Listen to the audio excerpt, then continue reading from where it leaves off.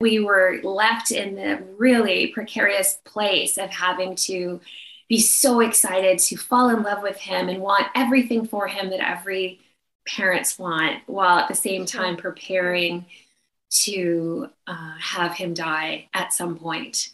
So it was really that time from 16 weeks until he was born was such a journey of suffering and uncertainty and grief, but also joy and beauty, because every day he was alive, we rejoiced, while having to accept that every hour he was alive could be his last.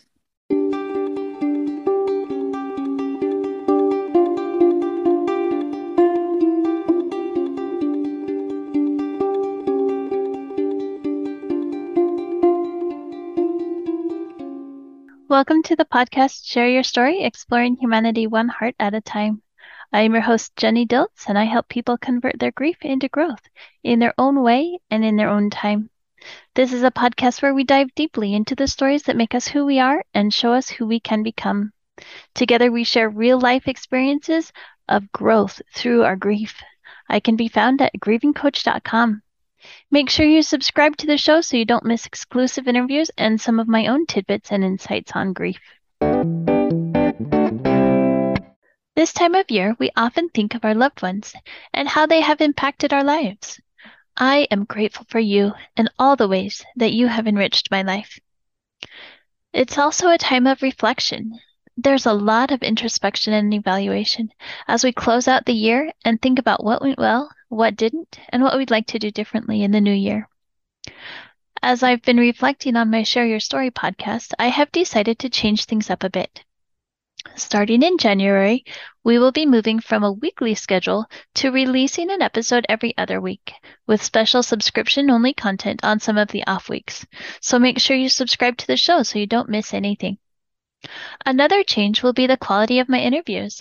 Not only will the stories and experiences of my guests be more meaningful and impactful, I will be sharing more of my insights and perspectives on grief as well. Because the episodes tend to be longer as far as podcasts go, moving to a bi-weekly schedule will give you, the listeners, more time to process and reflect on the information and insights we share during our conversations. And as always, if you would like a travel buddy and a guide to accompany you in your own grief journey, visit my website, grievingcoach.com, to schedule a time to chat with me. Together, we will begin by finding one simple tool that you can implement today to help you in your individual journey in your own unique way. May you all feel loved and supported, especially through this time of the year. A special thanks goes out to the nonprofit organization Reimagine, who has built and supports a community to talk about things like grief and adversity and loss and all those other uncomfortable topics that we face in life. So I hope this will be an interactive experience wherever you're listening in, that you will be able to take tidbits and notes and nuggets from the things that we say and apply them into your own lives.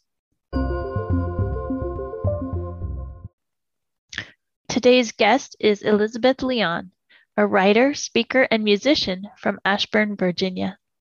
She is the author of Let Yourself Be Loved, Big Lessons from a Little Life, and she's also the founder of The Journey of the Beloved.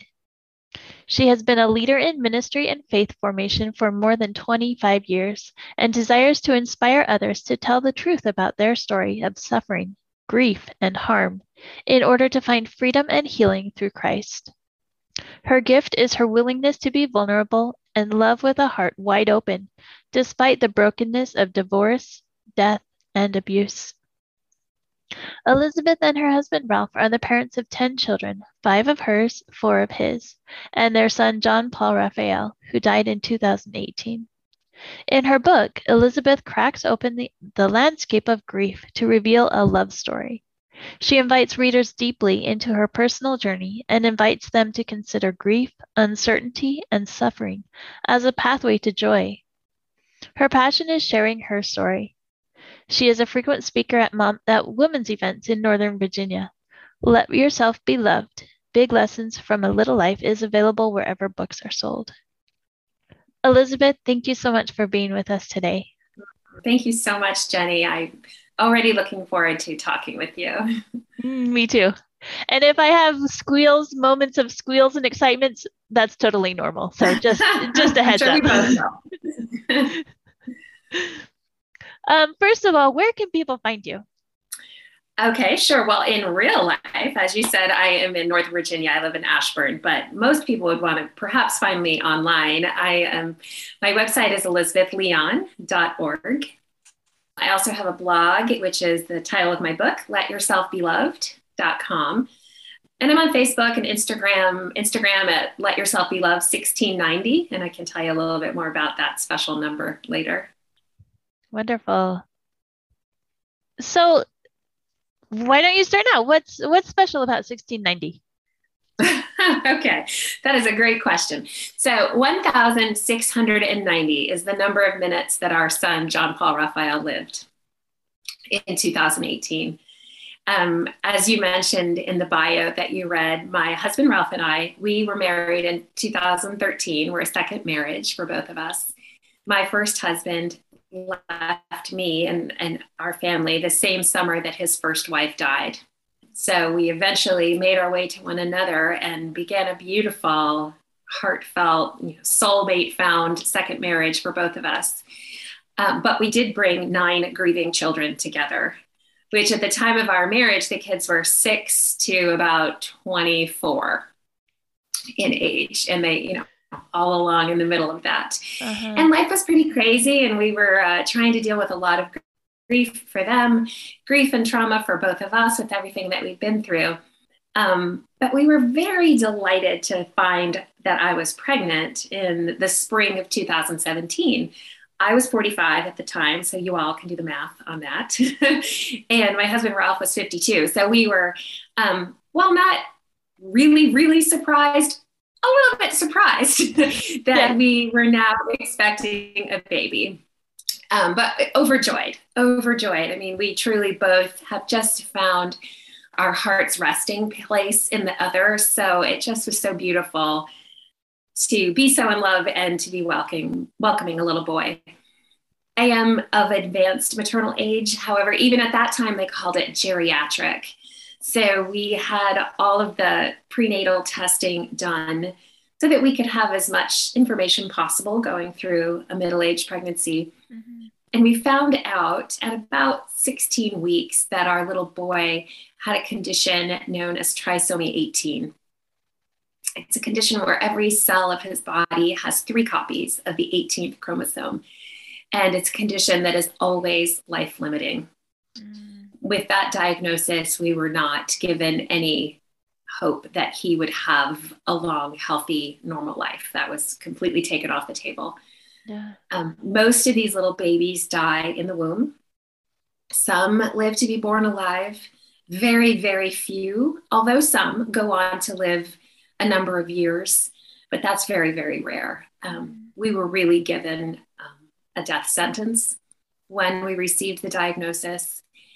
It was just a matter of when that would happen. Yikes. So obviously that immediately plunges you into a whole world that no parent ever wants to be a part of, a world Right. of not just the medical aspect, and that was a whole another story, but the world of uncertainty and powerlessness and surrender and anticipatory grief, even Mhm. of this little baby that we loved so much. We found out he was a boy and we named him, he has a very big name, John Paul Raphael Leon. Um, John Paul Raphael, we loved so much, but we were left in the really precarious place of having to be so excited to fall in love with him and want everything for him that every parents want, while at the same Sure. time preparing to have him die at some point. So it was really that time from 16 weeks until he was born was such a journey of suffering and uncertainty and grief, but also joy and beauty, because every day he was alive, we rejoiced, while Mm. having to accept that every hour he was alive could be his last. Yeah. So how did you hold space for both the intense grief and pain and also the joy and relishing every moment that you had Yeah. in? Yes. Well, I think one of the things that really helped both of us is the fact that I'll just speak for me personally. Having been through a very unwanted and dramatic and traumatic divorce several years prior, I had some experience already of how to walk through a season of suffering that you didn't want, that you couldn't stop, and that was changing your life in ways that you were not wanting to welcome. So I had some practice in that. And for me, as a Christian, I'm a Roman Catholic, I had a very strong and deep faith already. Mhm. And going through the process of a very unwanted divorce that involved, my first husband's infidelity and all kinds of like just yucky mess.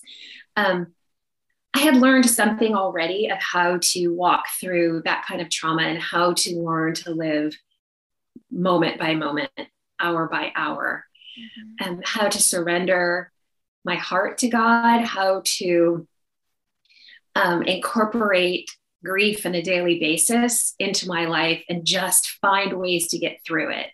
For instance, in the years after my divorce, long before John Paul was born, every weekend when my younger kids would go to spend it with their dad and they would walk out the door on Friday and the door would close, a wave of grief hit me in the face Mhm. every other weekend, year Yeah. after year. And it was a matter of just learning to hold it and giving myself, like you used the phrase, give myself space to what I need to do right then is to sink onto the floor and cry it out. Then that's what I did. If Mhm. I needed to go open a bottle of wine, some days I did that. If I needed to go be out and hike and be in the fresh air. And then once I was remarried, I mean, Ralph and I, my husband Ralph, really did make the most of those weekends where we never wanted to be on our own, but there was still time and space to make a choice to do something beautiful. Yeah. So I think those same coping strategies that I had learned already were present in our journey with John Paul Raphael, in that we wanted to celebrate and be excited for this beautiful baby. So we did lots of little things. I didn't buy a lot. We didn't decorate a nursery, but I brought a beautiful blue blanket. We bought one little yellow duck. We started gathering songs and we took pictures of my belly wherever we went. Like, we might not ever have him alive in our arms to take pictures, but every trip we took, my belly was photographed more so than any time before, just to honor and celebrate his presence with us for every day that we had. And then at the same time, I needed to face my fears, where I called a funeral home pretty early in my pregnancy. I was so scared of that I decided about 22 weeks, I'm like, I'm just going to call. I want to talk to them. I want to have the conversation. I just want to know, so it felt less scary. Mhm. So I tried to be a little bit proactive with some of the things that lurked out there Yeah. to make them be less familiar, less scary, and a little bit more familiar. Mhm. Sure. And for the most part, that was helpful. But we also just had to let ourselves be however we were. It was really a lot of radical acceptance for this very, very painful place that we were being held in. I had a household of 6 children at the time. So it was all the business of that. I had all the medical things that we were dealing with. We just had such a tender space that my husband and I held together for this beautiful little boy and our hopes for him. We just tried to protect it as much as we could. And I know that sounds very vague, but it also, we just learned to hold our hope along with our fear. It was the only way Yeah. we could get through day to day. But I realized I did not actually answer the question about 1,690 minutes. So as we made our through this really, really challenging journey of a pregnancy where we expect our little boy to die, our prayer was always that he be born alive. So there's a lot of different ways medically to manage a pregnancy like this. And we surrounded ourselves with doctors and a community of professionals that completely supported our goal to do everything we could to continue the pregnancy as long as possible with the goal that he be born alive. So we had a lot of ultrasounds, we had a lot of tests. We were very, very fortunate and privileged to have excellent medical care and access to all of that.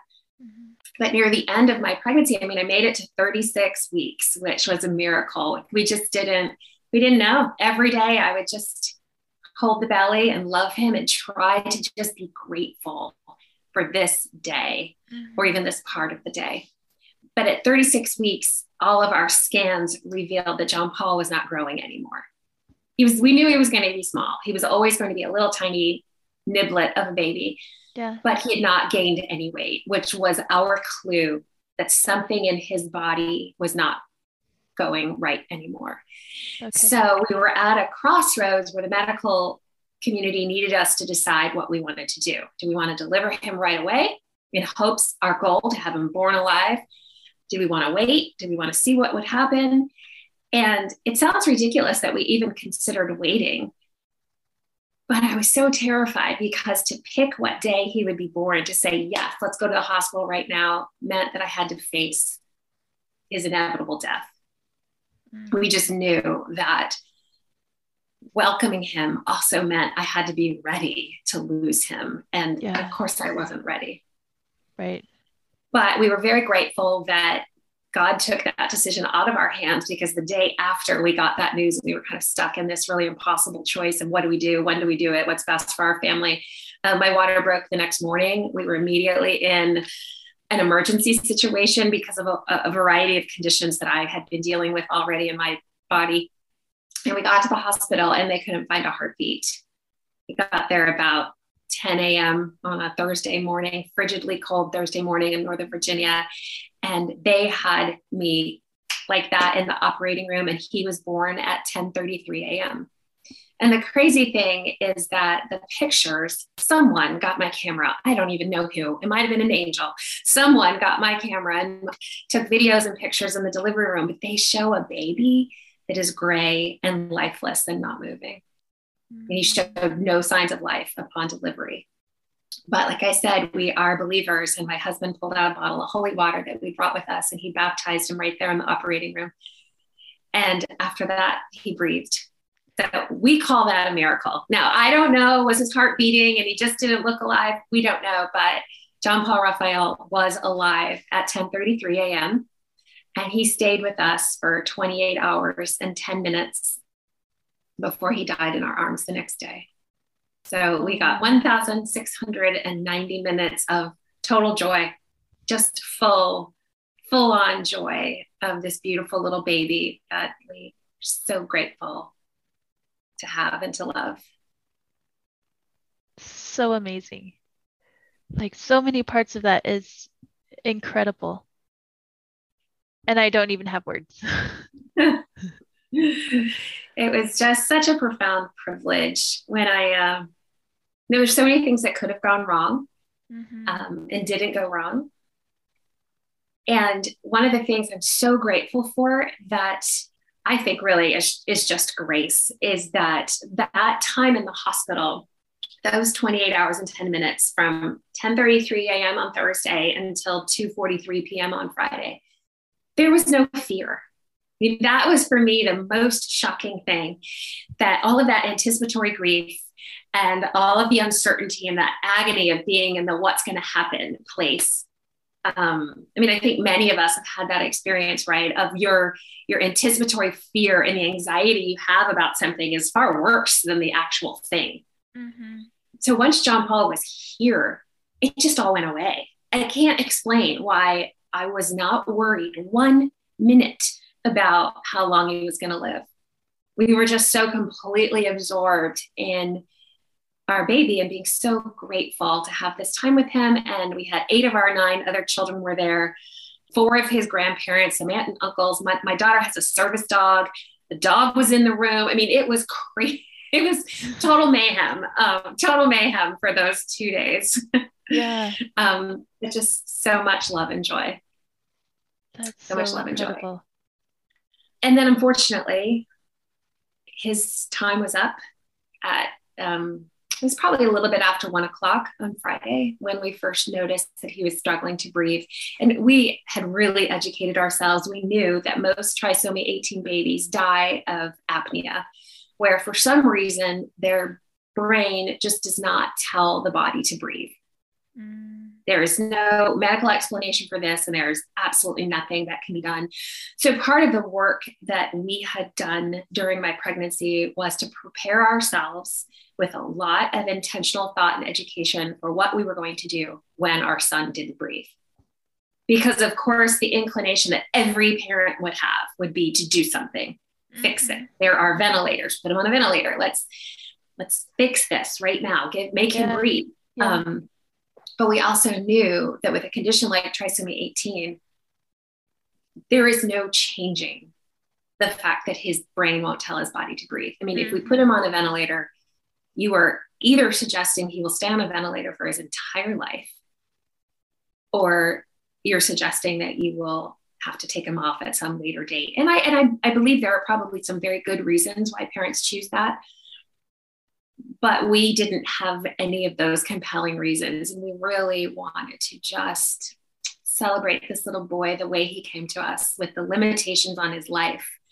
So we made the very clear but difficult decision that when he did not breathe, we were simply going to allow his body to take the course of action that it needed to. And as ready as I was, there's no way you can be prepared for that truly. I mean, we knew what to expect clinically and medically, but we just didn't know how it would be for us or even when it would be. But it turned out to just be a very beautiful experience. We were wrapped in the community of our family. There were about 7 of us that were there at the time, including his nurse, who had just been so devoted to us during those 2 days. And it was beautiful. It was a beautiful, holy death. Really one of the most beautiful and holy things I've ever known in my whole life. The most painful. Yeah. But both of those together. And I have said, and I have written in my book, that when it is my time to die someday, like I pray that I go like John Paul did, wrapped in the embrace of my family, having just only known peace and love. I mean, it was beautiful and heartbreaking and sad. Yeah. It's so amazing to me that you were able to hold space for all of it so beautifully throughout the entire journey. Yeah, it's really hard to look back and find something concrete. So I'm like, if you do these 3 things, it makes it easier. Honestly, I think it was, my life had been a preparation for these moments. Like I shared with my divorce, but even just the struggles I had been through personally, the wrestling I had done with God already, the faith community we had surrounded ourselves with. I mean, one of the things that I felt like I was able to do was to put language around what we were going through. So I was pretty transparent with our community through email, our friends and our family, even on Facebook, of just like, this is the suffering that we have, and this is what we need. Please pray for us. Like we had been prepared by our life already to know when we needed to lean on our community and to ask for help. And so I have no doubt that so many people were praying for us, and we knew we had so much support. And I am so, so grateful for that, because I know there are truly many people that walk through circumstances like this, very alone. But I do believe that part of the reason that I can sit here in front of you really feeling full of joy was that I had so much support in knowing how to hold both of those things. I mean, one of the things I did do that was super helpful, as I was connected with a doula, a birth and bereavement doula. So she had special training in how to step through some of these hard times in pregnancy. And so she really, really prepared us having lost several children herself, for the different kinds of things you can do to make it a beautiful time, not just a tragic time, but also a beautiful time. So she helped us prepare for making the footprints and doing the handprints. And we recorded his heartbeat, and we took a lock of his hair, and we had a playlist ready of music. We really engaged our five senses, even. When we were in Italy during my pregnancy, my husband had found a cologne in one of the Catholic cathedrals that he loved the smell of it. And it's so funny because Ralph is not fussy like that. He doesn't care what kind of cologne or product he wear, but he loved his cologne. And he said, I want to buy this for John Paul. I said, okay. So we began to spray that cologne everywhere we went with John Paul. We sprayed his blankie. We sprayed it during the doctor's appointments. We sprayed it all over the hospital room when we were there. And it really embedded the scent of it's sandalwood, the scent of sandalwood into our memories and our bodies of our experience with our baby. So now, I mean, I still sleep with that beautiful blue blanket every night. Like last night I got in bed and I said, oh, did you spray the blanket? So that smell of sandalwood takes us back so powerfully to those beautiful moments. I would never have thought of that. To use a that's cologne, incredible. Attach us to the joy of our son's life, so that when we were in grief, we would have that to hold on to. So we had a lot of support and a lot of great suggestions. That's so amazing. One of the things that I find through working with all of my clients in my personal life is the fact that our experiences prepare us for the experiences that will happen. Like everything that happens to us, positive, negative, hard, wonderful, joyful, every experience helps prepare us for who we are meant to be and the experiences that we'll have along the way. It is amazing when we're open to it. I think especially when we can, you kind of have a mindset and open our hearts to the possibility that the good things in my life, the bad things in my life, the hard things in my life, they all have something to teach me that can be valuable if I can open my eyes and heart to receive it. That's so true. Yeah. What have you found that's been most surprising about your journey through grief? So you mentioned my book, and the subtitle of the book is Big Lessons from a Little Life. Let Yourself Be Loved, Big Lessons from a Little Life. But it had an original subtitle that was How the Darkness of Grief Led Me to Peace, Purpose, and Joy. And I ended up changing the subtitle for a variety of reasons, but that to me is one of the most surprising things. Like I didn't know, but I expected grief to be terrible.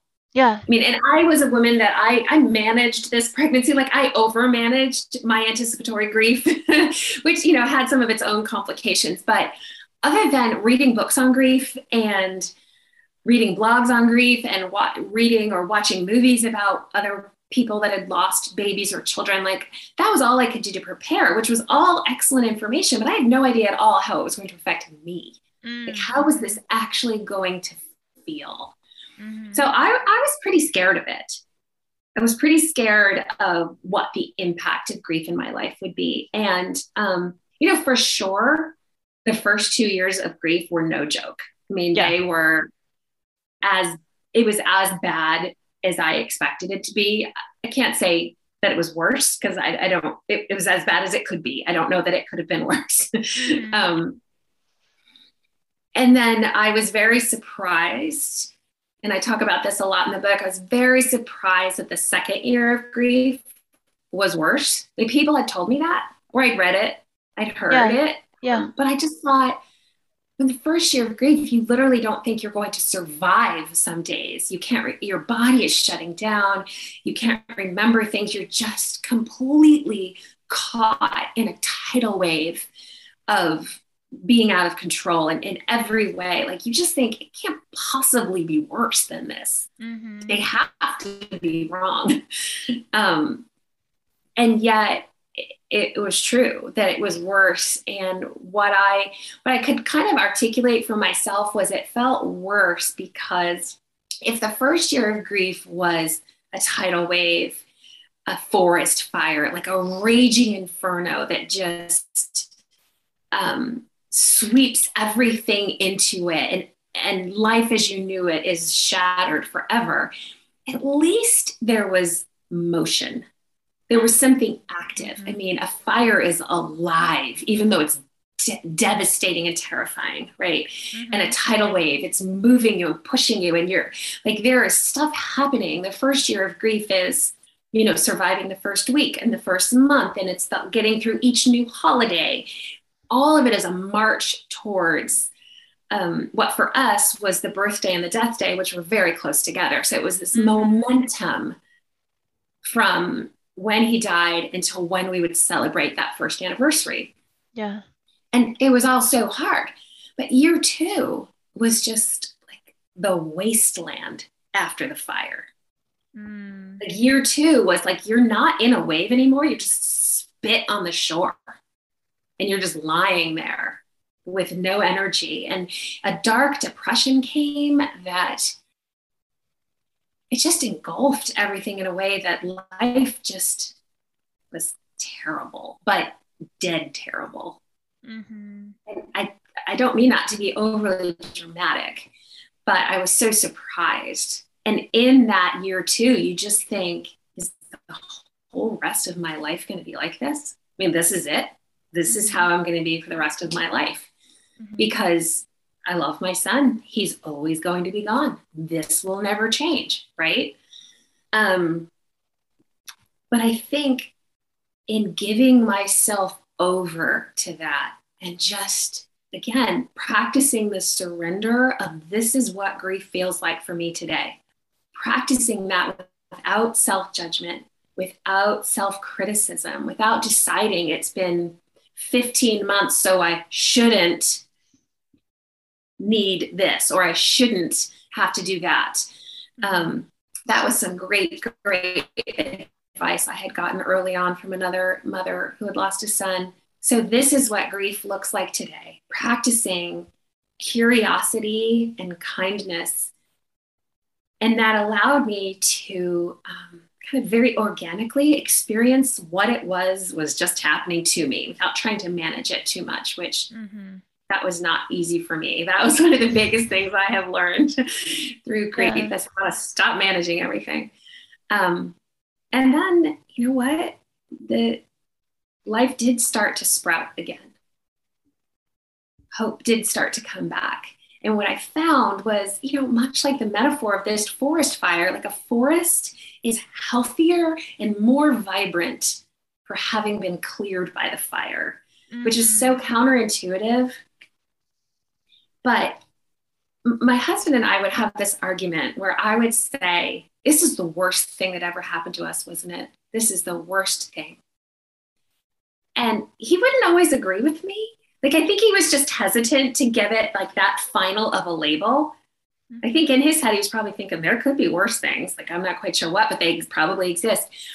But as time went on, I really wrestled with that. I thought, well, wait a minute. Like, John Paul was love and beauty and light. Like, we adored our son. And in this wasteland of grief, like, I'm learning how to be a nicer person. I'm learning how to find the beauty in life. I'm learning how to slow down. I mean, grief didn't just slow me down, it stopped me. And Mm-hmm. all those things I was racing through in my life before, I realized, wait a minute, I'm missing the beauty in my whole life. So then I started to find all of these beautiful things, and our love for our son lived on even with the grief. So, like, that was beautiful. So slowly, I couldn't really say with conviction anymore that it was the worst thing. Yeah. Um, was it terrible that he died? Yes. But it was so beautiful that he lived. And I would never want to go back to where he never lived. Mm-hmm. Never, ever, ever. There was too much beauty and goodness and joy from this beautiful son of ours. So I had to find a way to accept that both those things could exist at the same time. I could both be always grieving him and still learn how to be alive, more alive than I was before he was born and died. So that was very surprising. What led you to that? Um, my mind keeps chewing on the how. How did you come to be able to hold space for the incredible grief and the incredible joy and love? Mm. I wish I had a really clear answer. Um, I know that it was a journey of faith. I mean, absolutely, this was in every way surrendering to the plans that God had allowed for my life. I'm not ever going to say that God causes a death like the death of my son. That's not it at all. But he allowed it. And I had to wrestle with does that mean, is he still good? Does he still love me? Does he still love our family? Is he still on the throne? Like, are all these, like, so I wrestled with all those really, really big questions. Yeah.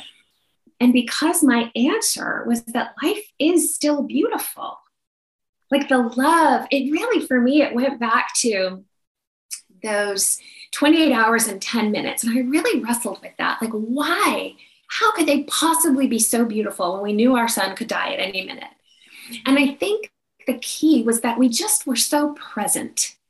For whatever reason, we were given the grace and we prepared ourselves enough that we could be in the present moment. We were no longer back in that hard, painful pregnancy, and we weren't yet in the what will happen next. Mm-hmm. We just were held right now. And I think the more I could see that that's where the beauty was. The beauty was in this present moment, in not rushing ahead or in spending too much time being attached to what was gone behind us. Again, it's a little tricky for me, the whole phrase of the present moment, because of course my son is never going to be present moment again. Yeah, yeah. So I can't say that I don't go back. I do go back, but I go back in a way to allow both the beauty and the tragedy of that season to be more alive in my heart today. I don't know if that makes sense, to connect it does. to it, Yeah. to just find a connecting point, to bring the love into right now. So I don't know that I have a really good how, other than it was a faith journey for me. And also just being present to what these moments had to offer us and soaking them in and trusting that even if they're painful moments, they can still be a teacher, and that perhaps these painful moments will birth something beautiful in the future. Having that hope. Mm-hmm. That might be part of it. Yeah.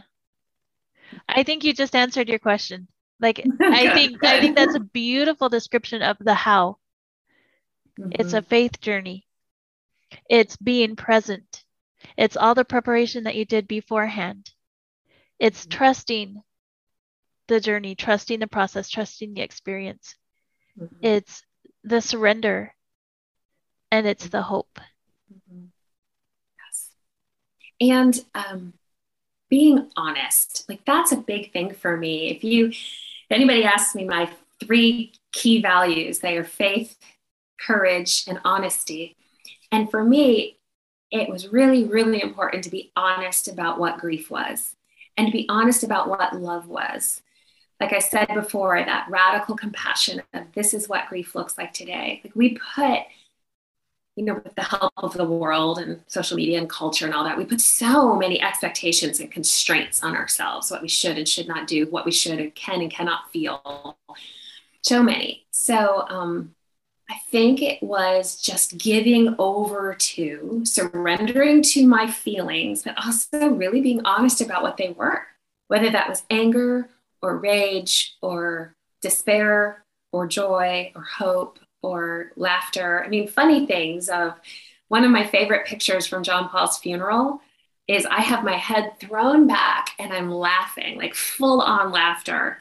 Like I have no idea who said what, or why we had a photographer there, why she chose to take a picture of me cracking up at my son's funeral. But I love it because that's what life is. It's all of it together. It's all just one big, beautiful mess. I love that. It's one Mhm. big, beautiful mess. It is. It is. So, as we wrap up our time together, what's the best advice you would give someone who has experienced the loss of a child or who is at any point in the earlier stages, the 1 to 2 years of their grief journey of the forest fire, the tidal wave, or the deadness right Mhm. afterwards? Mhm. Well, I think I've covered already, but I'm going to reiterate it, is that honesty of that radical self-compassion and being very real about what it is that you're going through. It is super easy to just decide that how we're feeling is not acceptable. And there are very few times in our life where I think we give ourselves permission to just be who we are. But when you've lost a child, that's one of those times. I mean, just think about that. If someone, sends you a text and they ask you a question, if you haven't answered it in a week, they're maybe a little bit annoyed or miffed that you haven't bothered to get back to them. But after a devastating loss, people give you lots of permission to not have to be a certain way. But Mm-hmm. it's harder, I think, to extend that to ourselves. Yeah. So I think really telling the truth about this like radically life altering event that has taken place, um, and not just grieving the loss of the person or the relationship, but grieving the loss of yourself, because that's a huge part of it, is that we don't just miss, like, I don't just miss my baby. For a long time, I missed who I was before I knew grief. I Mm-hmm. missed that for a long time. And I think the grieving process needs to contain grieving that you will never be the same, Yeah. but with the hope that you can be more than you ever thought was possible. So, entering fully into that grief, but always holding on to this is going to be terrible, but it doesn't have to just be terrible. I mean, the new subtitle for the book, Big Lessons from a Little Life, I ended up changing it, mostly because I didn't really want the book to be about me. I mean, it is a book. You know my story from reading the book, Yeah. but my hope for the book, and I've gotten a lot of good feedback about this, is that in reading it, people begin to give themselves permission to be more honest about their own experiences of sorrow, whether that's the loss of a child or not. That could be the loss of a marriage, the loss of a job, the loss of a pet, the loss of a parent, Mm-hmm. the loss of a dream that's not Yeah. going to come true. So I think a lot of times, when we say to someone, like, oh, I'm so sorry that happened, people say, it's okay. Well, you know what? It's not okay. Like, Right. it's not okay. But it's okay that it's not okay. I know that's one of those great grief books Mm-hmm. out there, I think by Meg Devine. Like, it's okay that it's Yeah. not okay. We can expand our horizon for what is okay in our life.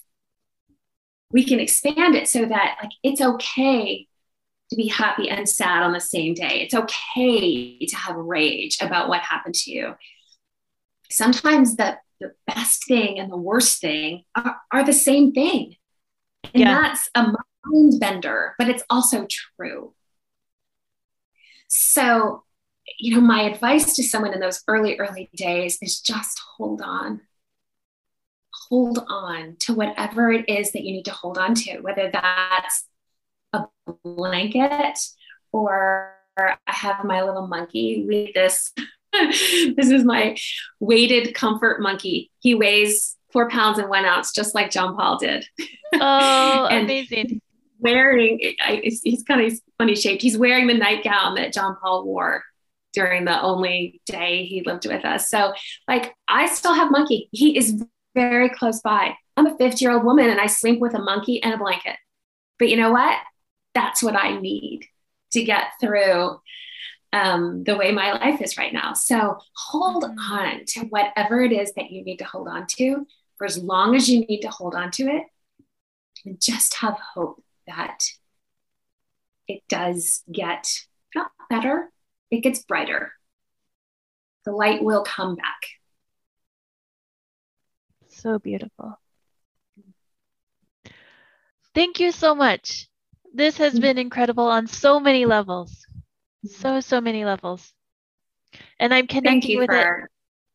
Yeah, go ahead. No, I was just saying thank you for giving me an opportunity to talk about John Paul Raphael and talk about that crazy experience that grief can be beautiful, which is a hard sell. But because, grief and love are in equal measure. So we hold the grief knowing that it's our longing for the person that we love. Yeah. I've learned so much, both to use going forward in working with my clients and in teaching people and working with grief, and also for my personal life. So many things are connecting with lessons that I'm working on right now of personal development and experiences that I'm having, and turning those hard moments into brighter ones, and holding the grief and the love and the beauty and all of it, and surrendering. Amazing. Thank you. Thank you. And if people are interested in the book, I'm really proud of it. I think it's got a beautiful cover too. I had nothing to do with this beautiful cover. But I think it really does have a lot to offer. And here's a little picture of John Paul. Oh, adorable. It is a beautiful story of hope. And I believe the message of surrendering to yourself and finding hope and purpose through any of the disappointments of heartaches of life is really applicable to all of us. None of us escape grief, but it can be a teacher and it can still be beautiful. Absolutely. Thank you so much, Elizabeth. Thank you, Jenny. This is so great. Thank you for your work in serving those of us in the bereaved community and your efforts to bring hope and encouragement. It's very meaningful. So thank you. Ditto. Where can people reach you? Well, the book is available on Amazon. It's available wherever you can buy books. If you're an indie, you like to buy from indie bookstores, on my website, elizabethleon.org, there's a link to indie booksellers on there. And you can reach me through my website. My contact information is there. There's a contact form if you have questions or you want to reach out, or I would love to connect with people. And you can find me on social media at Instagram at Let Yourself Be Loved 1690, or Facebook. It's just my name, Elizabeth Leon. Wonderful. And if you would like someone to travel with you on your grief journey, I'm here. Yeah. Reach out to me. And again, you can find me at grievingcoach.com, or you can send me an email, jen@grievingcoach.com. And if you enjoyed this, join us next time in our journey of exploring humanity one heart at a time. Please consider donating to the program so that we can continue to have more conversations like these in the future. And I'll put the link to do that in the show notes. I think that's all for now. Have a fantastic day and be honest with yourself. Surrender to whatever is and be present with that. Amen. Thank you, Jenny. Let yourself be loved. Absolutely. Thank you for joining us today on this episode of Share Your Story, Exploring Humanity One Heart at a Time, where we share real-life experiences of converting grief into growth. Just a reminder, we will be moving from a weekly to a bi-weekly release schedule starting in January of 2023, with subscription-only content on some of the off weeks. So be sure to subscribe to the show so you don't miss out on exclusive interviews and insights. And if you are struggling with your grief and would like help, I have recently opened the enrollment for my program Converting Grief into Growth.